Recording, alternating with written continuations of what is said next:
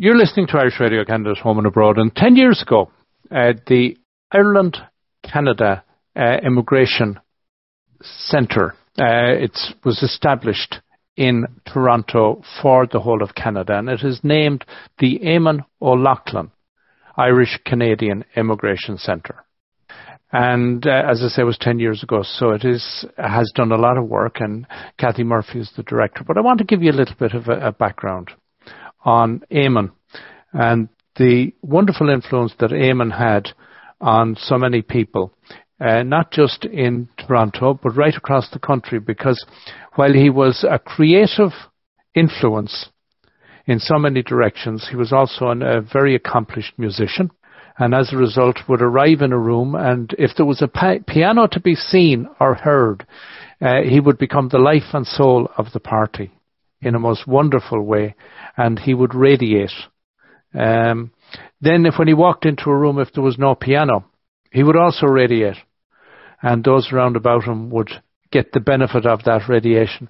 And I have to thank Eamonn for getting me enabling me to get into broadcasting, because it was with Eamonn's encouragement that I took the steps necessary to broadcast on Chin 97.9 FM here in Ottawa, and then ultimately to move on to create Irish Radio Canada. So it is with great pride and joy and honour that I'm delighted that I can devote some time to talking about what is part of Eamonn's legacy, which is the Irish-Canadian Immigration Centre. And Cathy Murphy, as I say, she is the executive director, and Cathy is here with me. And she's been at the helm there and has guided this wonderful organisation through years of growth in so many areas that I would imagine when it was initially established, nobody really knew where this was going. And I would say it's fair to say, in looking back, nobody could have imagined where it has got to. So, Cathy, first of all, thanks a million for coming along. Thank you for having me. Let's talk a little about Eamonn and how Eamonn was such a driving force and such a focal point for so many in the Irish community. I was going to use that exact phrase, driving force, and I didn't know about your connection and how he inspired you. So I'm really delighted to hear that, and thanks for sharing. Yes, even before Eamonn had the vision for the Immigration Centre and worked so tirelessly to get a grant and to make sure that the centre opened for all of our new arrivals in 2012. Even before that, to your point, he was a huge force in the Toronto Irish community. He was heading up the Ireland-Canada Chamber of Commerce in Toronto for years and years and years. He was he was the voice of that organisation and the force behind it. And to your point, he was also a wonderfully talented musician, but he also mentored so many in other organizations across Toronto and, from my understanding, across Canada. Ireland was always in his heart, and he gave his sweat, blood, and tears for it. He also led groups back to Ireland on a regular basis. And, of course, that the value of the diaspora is to help keep Ireland alive. And as a result, Ireland benefits, because when people leave, people like Eamonn leave, they don't cut their umbilical cord. They share the wonderful heritage that Ireland offers and want to share it and want to bring people back to be a part of it. So he was a huge part of that also. I believe that those trips were rather notorious. Those amazing golf and music trips. There are stories to be told there, but not by me. That's right. Some of those who survived should maybe tell those stories. So then, as you say, Eamonn was the one that then had the vision and initiated the process to get the centre established. But Eamonn came to a very untimely end. He died just in December, it was. I remember the day. And most unfortunate, a very sad day indeed, and a huge loss for the Irish community. Yes, it was a terrible shock, obviously, to dear Madeleine and the family, and then to all of us in the Irish community who were so blessed to know him. He was the inaugural chair of the Irish Canadian Immigration Centre. So I did have the privilege of working with him very closely that first year. And, without his vision, and, you mentioned that perhaps we never knew where the centre was going. I will give a tremendous amount of credit to the inaugural board, who did from the get-go say that the centre should have a national presence. And they did lay out 3 key pillars in the mandate, that being immigration, social services, and employment. So they had, those are big, broad categories, but they had that vision from the very start. And then it was up to the board and myself and our wonderful team to build on that. But Eamonn and, of course, Ray Bassett at the time, who was instrumental in as ambassador in securing that first emigrant support grant for the centre. These are key players. Without whom the centre would never have come to fruition. And in the 10 years, the number of people that have come through your doors, I doubt, do you keep a record? Like, off the top of your head, would you have a number? So it's a complex question, and it's very answerable. So there are about 3 metrics that we have to measure in terms of our outreach because of the way we do business. So the website is the first metric we measure, and we get anywhere from 12 to 16,000 using the digital tools and all our essential guides on our website every year. So that would be more than 130,000 individuals who have accessed those guides over the years. And then we have our Facebook metric, which is huge because that's how we reach the young people across Canada. And that metric is steady at about 10,000 and slightly higher year on year. And there's a turnover there as kids get settled and maybe don't require our services anymore, or as new people come. So we can imagine that is always a rolling 10,000. And then we deal with clients via phone, email, and in person, both in Toronto and Vancouver now. And those numbers take us well into the tens of thousands over the last 10 years.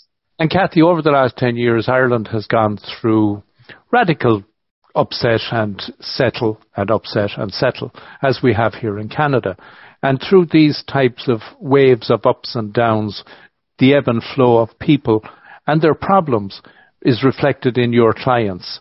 So challenges that would have happened 10 years ago, you could never have imagined COVID. You could never have imagined that you would be coping with a young population who had arrived in full of expectations to find they'd fallen off a cliff. Yes, very true. And we, our those 3 aspects of our mandate, they remain the same, but the way that we've been interfacing with clients in those key areas has completely changed because of COVID. So previously, under our immigration pillar, of course, we occasionally had to deal with individuals who had fallen out of immigration status in Canada. Under COVID, they were falling out of status weekly because of so many complications. So we really had to upscale services from that front, particularly on the legal side. Employment, of course, people's lives just exploded and imploded with when COVID hit, and we had to help them navigate the various government benefits. And of course, the wonderful community services in our Irish communities across Canada, the benevolent societies and various groups that came together to support those in need. For example, those experiencing issues with paying their rent and facing eviction, or those facing food insecurity. And it really was the community that helped with that. And it was our job to be aware of those community programs and signpost to them. And then, of course, the social services aspect. I mean, we now have 2 social care advisors on staff. All of us have been impacted on a mental health level because of COVID. I imagine if you are far from home and you can't get home, especially in emergency circumstances, that you would be suffering far more greatly. And so we really have had to up our game on the mental health and well-being aspect of our mission. Ironically, people that immigrate and arrive in, be it Toronto, Vancouver, Ottawa, Calgary, all these places, they're arriving into a community of Irish. And during COVID particularly, you could be in Toronto and you could be very much alone. Likewise, you have people and they've arrived in places like Grand Prairie and they're isolated on a totally different level. And you're having to deal with the full spectrum of all those type of challenges. Yes, and that's where I'm very lucky to have our social care advisors in place. Part of their outreach is focused on reaching out to those in remote areas and helping them to gain access to services within their local communities. And now there are lots of mental health and well-being services that you can access online and via apps on your phone. And so our terrific National Social Care Advisor has been working to push that information out via our social media channels to make sure, to your point, that those who may be not readily able to access a wonderful Irish community to get that warm welcome and that cup of tea will find other ways of being connected in Canada. Cathy, it's interesting when just as you were saying that, something that dawned on me there was that Eamonn was not what I would call a techno nerd. It's not that he was not capable of some technology, but he was really not a big techie guy. And yet, in the 10 years since the establishment of the centre, were it not for technology, and particularly as it has evolved on social media, that how you do business, you just said how you do business, is while the pillars of the organisation and what you want to do may be the same, how you actually deliver it would not have been in your mindset. You couldn't have possibly thought this 10 years ago. Anyone couldn't have. No, I suspect you're right there. I imagine that when the first board sat down that maybe they weren't they weren't quite clear on how they could deliver on a national mandate, but they knew it had to happen. And yes, the digital and social media outreach is a critical part of our toolkit in reaching large numbers of people when we need to get the information out quickly, breaking travel alerts during COVID, critical information around express entry draws for those trying to get permanent residency and who are making important plans for their lives in Canada and need to liaise with their employers about this information. And, of course, our informational campaigns around the opioid crisis, which continues to rage across this country and across other parts of the world. And with young people coming over and with certain lifestyles, especially because this opioid crisis is not raging in Ireland the way it is in Vancouver and Toronto, it behooves us to get that information out and try to protect these young people when they arrive. So these sort of public service announcements and various informational campaigns, they have to be done over social media. And also, because of COVID, all of our in-person stuff had to go online, with every business, of course. And so our employment seminars in Vancouver and Toronto can't be in person right now. We were able for a while to do some in-person stuff in Vancouver, but of course things are shutting down again. So without the internet, without Zoom and team meetings, we couldn't have provided the kind of service we've been able to provide throughout COVID. And I'll just say we're really lucky in a way that we were prepared to go with everything online because it was already how we operated in some cities across Canada. So that piece of COVID wasn't too hard for us. And ironically, I suppose one could say that it has allowed you to deliver service at a much richer and broader level. So this crisis, in a way, allowed you to move forward because now, should somebody even be in Ireland wanting to access your services because of the online capability, they're not waiting until they arrive in Toronto or in Vancouver or wherever to find they have a problem. The ability to connect in advance has been provided. I think that's a very good point. And if someone has connected with us pre-arrival, that dials down their vulnerability upon arrival. So to your point, they're troubleshooting before they even get on the plane, particularly around employment, but also around other things like housing, even their long-term plans for Canada, their insurance. So yes, I think, despite the fact that COVID has obviously been devastating, there have been some opportunities for us to shift and grow. A big part of that has been growing the team in Vancouver and having 2 people on the ground there, so that, when the doors can open again with this fourth wave dials down, we can have that person-to-person contact as well and not just digital contact. I think, I've always said we're high-tech, high-touch, and we never want to lose that high-touch piece. It's very, very important. Cathy, I see that one of the areas you also work with is people who are anxious to return to Ireland, and that can often be a challenge in every respect because, it's the poet said, romantic Ireland is dead and gone, and yet when people emigrate, Ireland becomes very romantic, and sometimes they get this perception if they go back, they're going back to romantic Ireland, and it's not quite like that. Fair enough. We added a I suppose about 5 years ago, we added a drop down to our website, allowing people to access resources on returning home. And our job there is to signpost them to some excellent materials that are available in Ireland from folks like Safe Home Ireland in the West or Cross Care in Dublin. And then, of course, many informational posts from Citizens Information. So we do certainly keep our ear to the ground on the returning to Ireland piece, and especially, again, around the travel measures and people traveling home over Christmas in terms of what was going to be required, both going and coming back to Canada. So, yeah, that is a growing piece of our mandate to make sure that people have the tools they need to go back. That's an important part of their journey. And I'll switch back again to people coming in, because, again, over the last 2 years, we would have seen where there may have been a steady flow and people would have applied for the 2-year visa and all that got put on hold.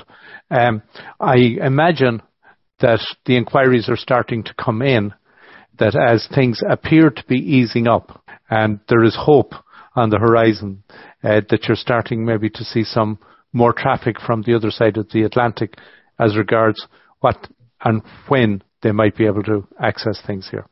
All of the indicators that we've been tracking on social media certainly suggest that. And we are expecting an influx of new arrivals, the likes of which we haven't seen probably since 2012, 2013.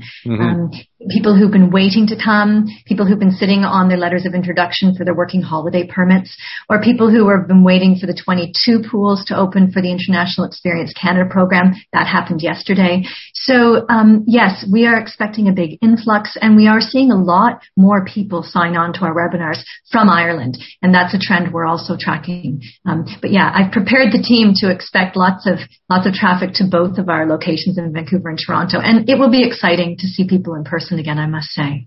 You mentioned that mental health is a big issue, and it has been something, thank God, that the Irish government have recognised the need to support people abroad, and it is now possible for people within Canada and other countries to contact the Samaritans directly, and also Helpline Support Services. Do you want to talk a little about either of those organisations, or how that has people have been able to benefit from that? I think there's a lot to be said if you're struggling abroad for being able to pick up the phone and hear a voice that's familiar to you. So if you can call HelpLink, in Galway, if you can reach the Samaritans across Ireland 24/7, you certainly will get connected to home, and it might calm your initial anxieties around whatever you're facing. We also think that connecting to supports in Canada is really important, because if you're in Canada, there's, again, that face-to-face support is critical. And our social care advisors can first signpost you to those resources in Ireland and then help you to also connect here. And that's part of the Immigrant Support Program's mandate, as you know, is to make sure that not only are they supporting people abroad, but that the organizations that the ESP supports will help young people away from home to access local services in their communities. So that is a big part of our mission. And there's no program, I mean, you know this, I don't have to tell you, but there's nothing like the Immigrant Support Program anywhere else in the world. I work with a lot of other settlement organizations, sort of, intersectoral partners across Canada. We've never seen anything as robust or supportive as the Immigrant Support Program. So, Cathy, at the 10-year juncture, you can look back and you can see where it has come from an idea to fruition. As you look forward, and the hopes and aspirations for the 10 years ahead, have you looked in that direction, and have you guys kind of said, we should be trying to maybe do this, and where are you at? So we'll be having strategic planning sessions in the spring. We're in the second year of our current 2-year strategic plan, which is, of course, a living document. It's time to revisit it. We revisit it every board meeting, but it's time to blue sky again and to think about where this vision could go now. And of course, keeping the national mandate alive is critical, and probably continuing to grow services to the West. So we have a employment resources person there there at 10 hours a week. We have our social care advisor in the West at 20 hours per week. We need to think about what needs to be upscaled as more and more young people go to Vancouver. So we certainly have our eye on the Pacific Coast in terms of our growth, and obviously being able to sustain operations out of our Toronto office. And we always need to be looking at trends. So when we first opened, it was almost all about Alberta. I mean, of course, young people were coming to Toronto, but Alberta and Saskatchewan, those labor markets were just booming at that time. That trend shifted around 2017, maybe a little bit earlier. And then Vancouver became a really hot market. So we're keeping an eye on things to see what's coming next, so we know where the young people are going. And also the not so young people. We get people in their middle ages. We get retirees. Our demographic grows year on year. So that will be part of our strategic planning, keeping our ear to the ground on where folks are going across this massive country. So Cathy, where can people find you guys? So website is www.irishcdn.org. Phone number 416-603-9549. And they can email me anytime, cmurphy@irishcdn.org. I won't tell you how to spell Murphy because I think your listeners know. The one thing we should do, you gave a 416 number, but we will also say you've got a toll-free 1-877-603-9549. So I'll repeat that again, because if you're outside the Toronto area, 1-877-603-9549. And you're on Facebook, Twitter, Google+, LinkedIn, Instagram. Are there any platforms that we don't know about that are emerging? No, we've covered it, haven't we? You named them all. Thank you. Good. Cathy, it's been a real pleasure connecting with you, and congratulations on the 10 years. And every success as you get into your strategic plans and develop a vision for the next 10 years. Thank you for the time. Thanks for celebrating with us.